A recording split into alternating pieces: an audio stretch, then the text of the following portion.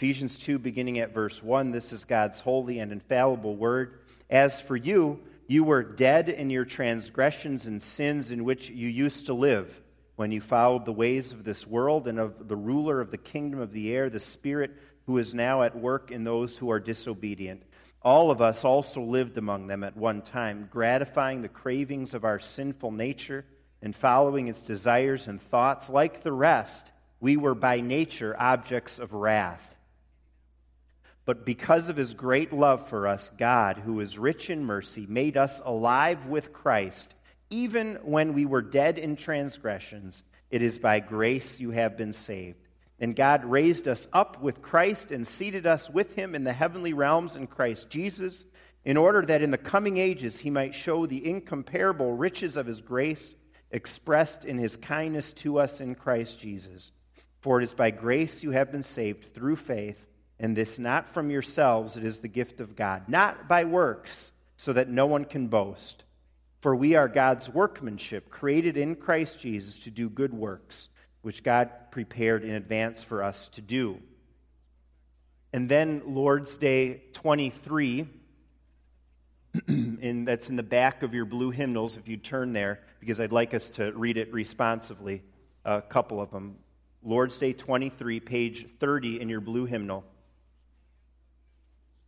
It's not going to be up there. I didn't ask Susan or Karen to do that because I wanted you to take it out. I don't know why, I just did.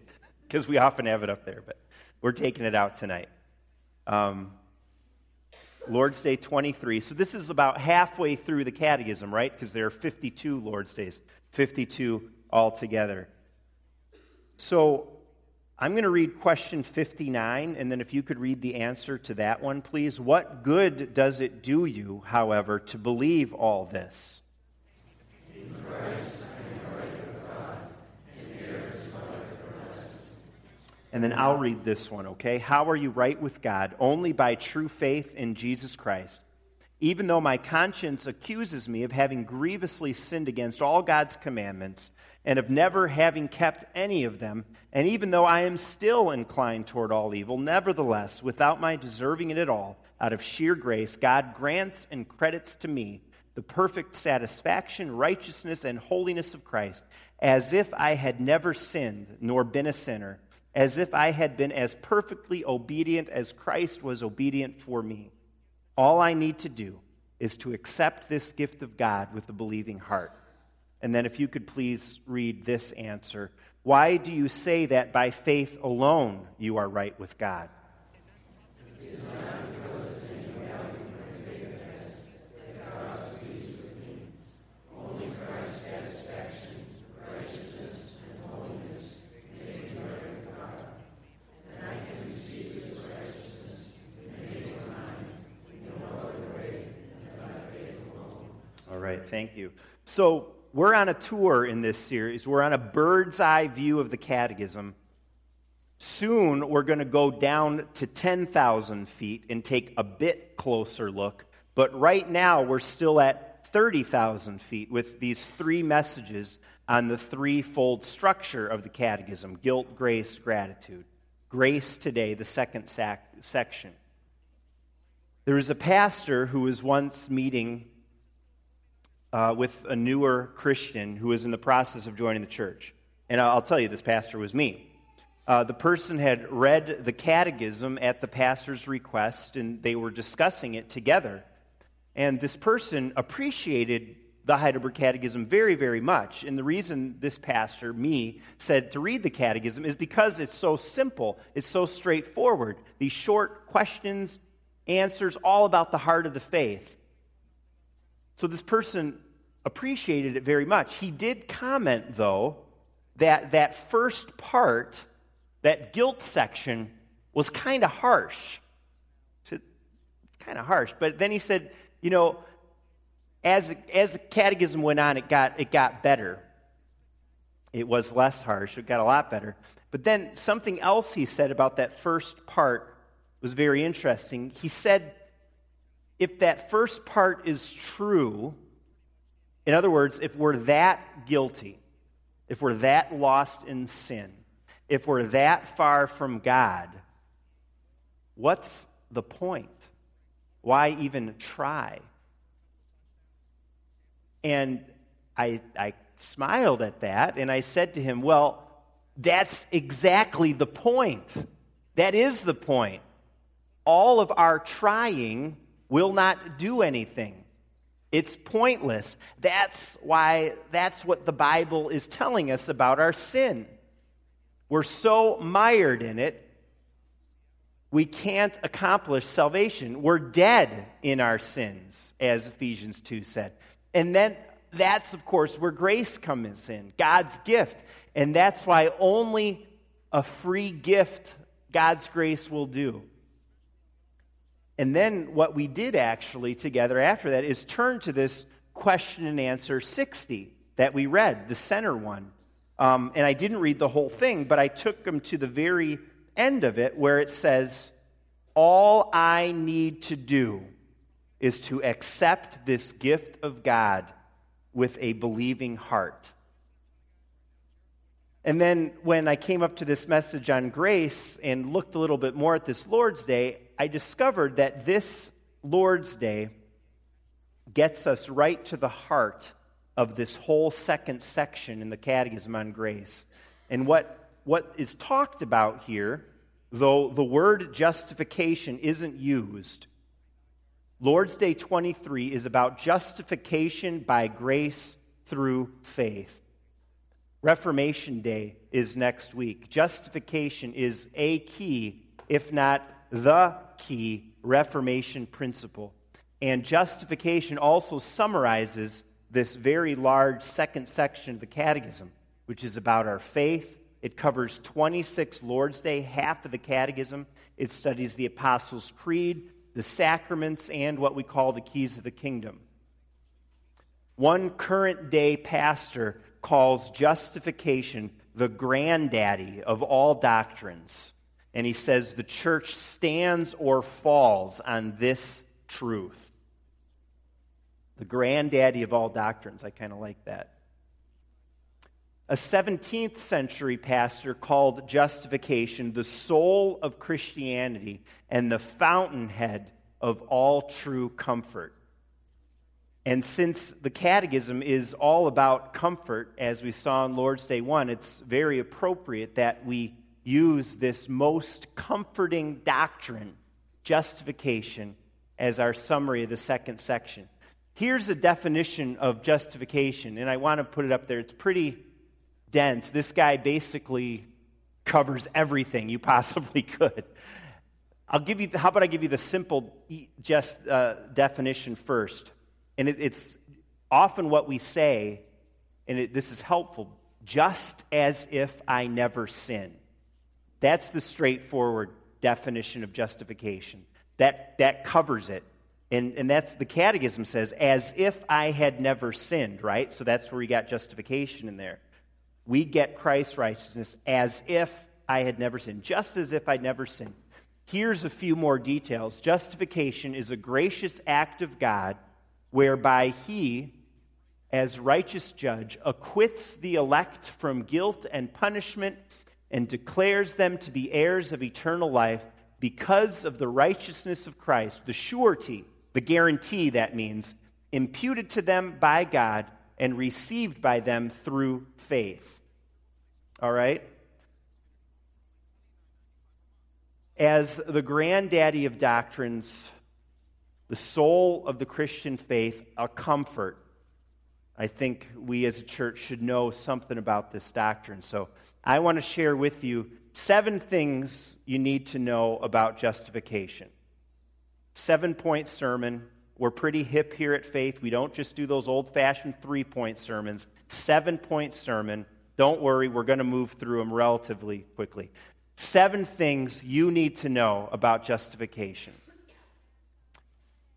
The first one, let's at the same time justified and a sinner. This phrase was made famous by Martin Luther, the great reformer, and it gets at what we read in answer 60. Even though my conscience accuses me, and even though I'm still inclined toward all evil. Justification is being made right with God, but we still violate his commands. We still battle against sin. As one pastor puts it, this side of heaven, we will always be sinning saints, righteous wretches, and even sometimes justified jerks. That's me sometimes, I have to admit. But doesn't this fact, you think, how is this helpful? Wouldn't this just make us kind of complacent? And why should we even try to live for God? Lord's Day 24, question and answer 64 cover that. When it says, doesn't this teaching make people indifferent and wicked? Free grace, justification. And the answer is no, because it's impossible for those grafted into Christ by true faith not to produce fruits of gratitude. In other words, believers will seek to live for God. When the Holy Spirit's in you, you will live for God. What this is, I think, at the same time we're justified but we're still sinners, I think it's an encouragement when you mess up. Because every other Christian messes up too. This is a reminder continually in our lives, every day. We're reminded, knowing this, that God didn't save us because of our works, but because of Christ's work. Our own works stink, and they continue to sometimes stink, even as we're Christians. I think this is a reminder that we need to continually, as believers, day by day, be confessing our sins humbly before the Lord. And I think this is also an opportunity. I think this shows that there is forever an opportunity for Christians to grow in grace this side of heaven. We have something to always be striving for. Paul talks about striving for the prize. Keep striving for a closer walk with God, because right when you're saved, it's not like you've achieved it. We still have growth to do. The second one, our right standing with God is based on an alien righteousness. The righteousness we get is not our own. We're not justified because of our own righteousness, but because the perfect satisfaction, righteousness, and holiness of Christ has been credited to me. A hymn puts it this way: nothing in my hands I bring, simply to thy cross I cling, naked come to thee for dress, helpless look to thee for grace. And one pastor says this idea shows us the silliness of people who want to talk about the God within us. You know what I'm talking about? You'll talk about somehow that we have the God little g within us. The answer to our problems is not within us. It's outside of us. The more you look within, the more problems you will see. The more lost you will feel. The more confused you will become about life. Because the answer is not in you. It's not in me. It's outside of us. We need an alien righteousness. Alien means extraterrestrial, out of this world, which in a sense is true here. Jesus, the Son of God, entered our world from his existence in eternity to die for our sins.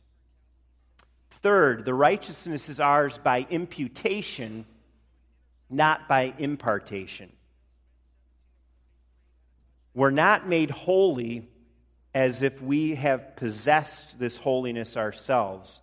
Instead, Christ's righteousness is credited to our account. And that's what the Catechism says in question and answer 60. God grants and credits Christ's righteousness to me. The flip side of this is Jesus was not punished on the cross because he actually possessed sin in himself. God didn't infuse Jesus with sin and make him a sinner. In a parallel way, the flip side is we are not justified because we actually possessed righteousness in ourselves. Both of those things happen by what's called imputation. Imputation means that instead of holding 10 $100 bills in your hand, someone has wired $1,000 to your account for automatic deposit. It's not in your physical possession, but it's legally, really, truly yours, and so is Christ's righteousness. Fourth, are you sticking with me? We're justified through faith and faith alone. Faith alone is important, and it's going to be emphasized in our Reformation Day service next Sunday morning, too. The Catholic Church at the time of the Reformation, that's about the time this was written, was okay saying that we're saved by faith, but they would not say it was okay to say that we're saved by faith alone. Faith alone they would not do. In the Catholic Church of the 16th century, it was taught that becoming right with God needed some of our own works. And this made people do all sorts of things to try to get their standing with God better. And some of the worst examples of this were what were called indulgences. And there was a very famous seller of them that kids learn about in school often in history, Johann Tetzel. And the phrase, this phrase is attributed to him: as soon as a coin in the coffer rings, the soul from purgatory springs. So this was set up. This was real. You could pay the church money to help you have your sins forgiven, or to help someone you love get out of purgatory, which we don't believe even exists. Besides adding money to faith and to salvation, they added other stuff too, like saying the Lord's Prayer many times, or Hail Marys multiple times, or doing other pious acts. And it was taught all of these things could contribute to your forgiveness of sin. Lest we think this is ancient history, Pope Benedict, not too many months ago, announced that he would grant indulgences for the 2012-2013 year of faith. I don't know if I'll read all of this, I just might. Here's some details about the indulgences. Those visiting basilicas, cathedrals, catacombs, or other sacred sites in the form of a pilgrimage must participate in a liturgy, or at least pause for an appropriate time in prayer and with pious meditations, concluding with the recitation of the Our Father, profession of faith in any legitimate form, invocations of the Blessed Virgin Mary, and where appropriate of the holy apostles or patron saints. The Catholic faithful in any local church can obtain the indulgence by attending 3 sermons at parish missions, or 3 lectures on Vatican II or the Catechism, attending Mass or the Liturgy of the Hours on days designated by the local bishop for the year of faith, or visiting the place where they were baptized to renew their baptismal vows. Catholics who attend Mass celebrated by a bishop on the year of faith's last day, the feast of Christ, will also receive the indulgence, as will those impeded by sickness or other serious cause from attending the Mass, as long as they're truly repentant and pray while listening to the bishop bestow the indulgence via television or radio. This is today, not the 16th century. Can you believe it? Can you believe millions and millions of poor people being told that they can do something to help with their standing before a holy God when they can't? It's impossible. It's terrible. It's a tragedy. We're not saved by works, said Ephesians 2.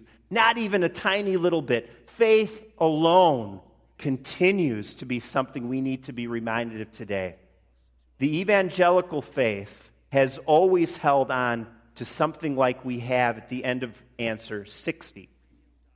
All I need to do. Isn't that refreshing after the papal proclamation we just read? All I need to do is accept the gift of God with a believing heart. That's all I need to do.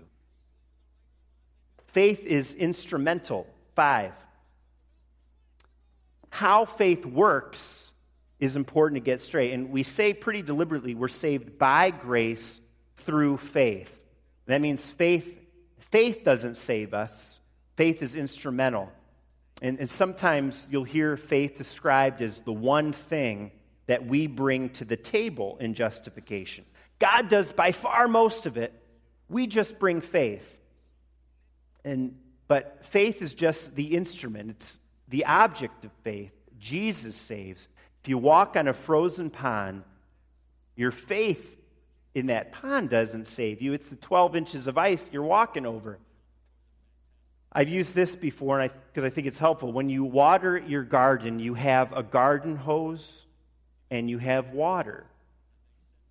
Does the hose water your plants and keep them alive?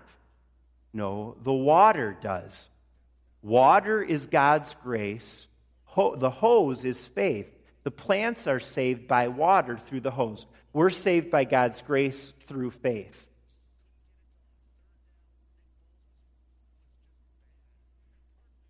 There's a sixth one, right?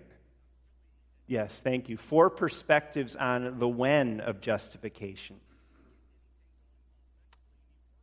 You might wonder, if you think about what the Bible tells us about the cross, God's electing love in eternity, and our own lives today, when does justification actually happen? When are we made right with God? And actually, there are 4 different ways we might look at it. In one sense, justification happens from eternity. It's an act in God's elective plan. He chose us before the foundations of the world were established, and He created this world to accomplish His saving plan for His people. There's another sense, and you can look at justification from the cross. When Jesus died, He said, "It is finished." So salvation was accomplished at the cross for all God's people, all who would believe. There's another sense, and we think about justification in our own lives, right? That work at the cross needs to become ours personally. We're called to accept God's gift and make it ours.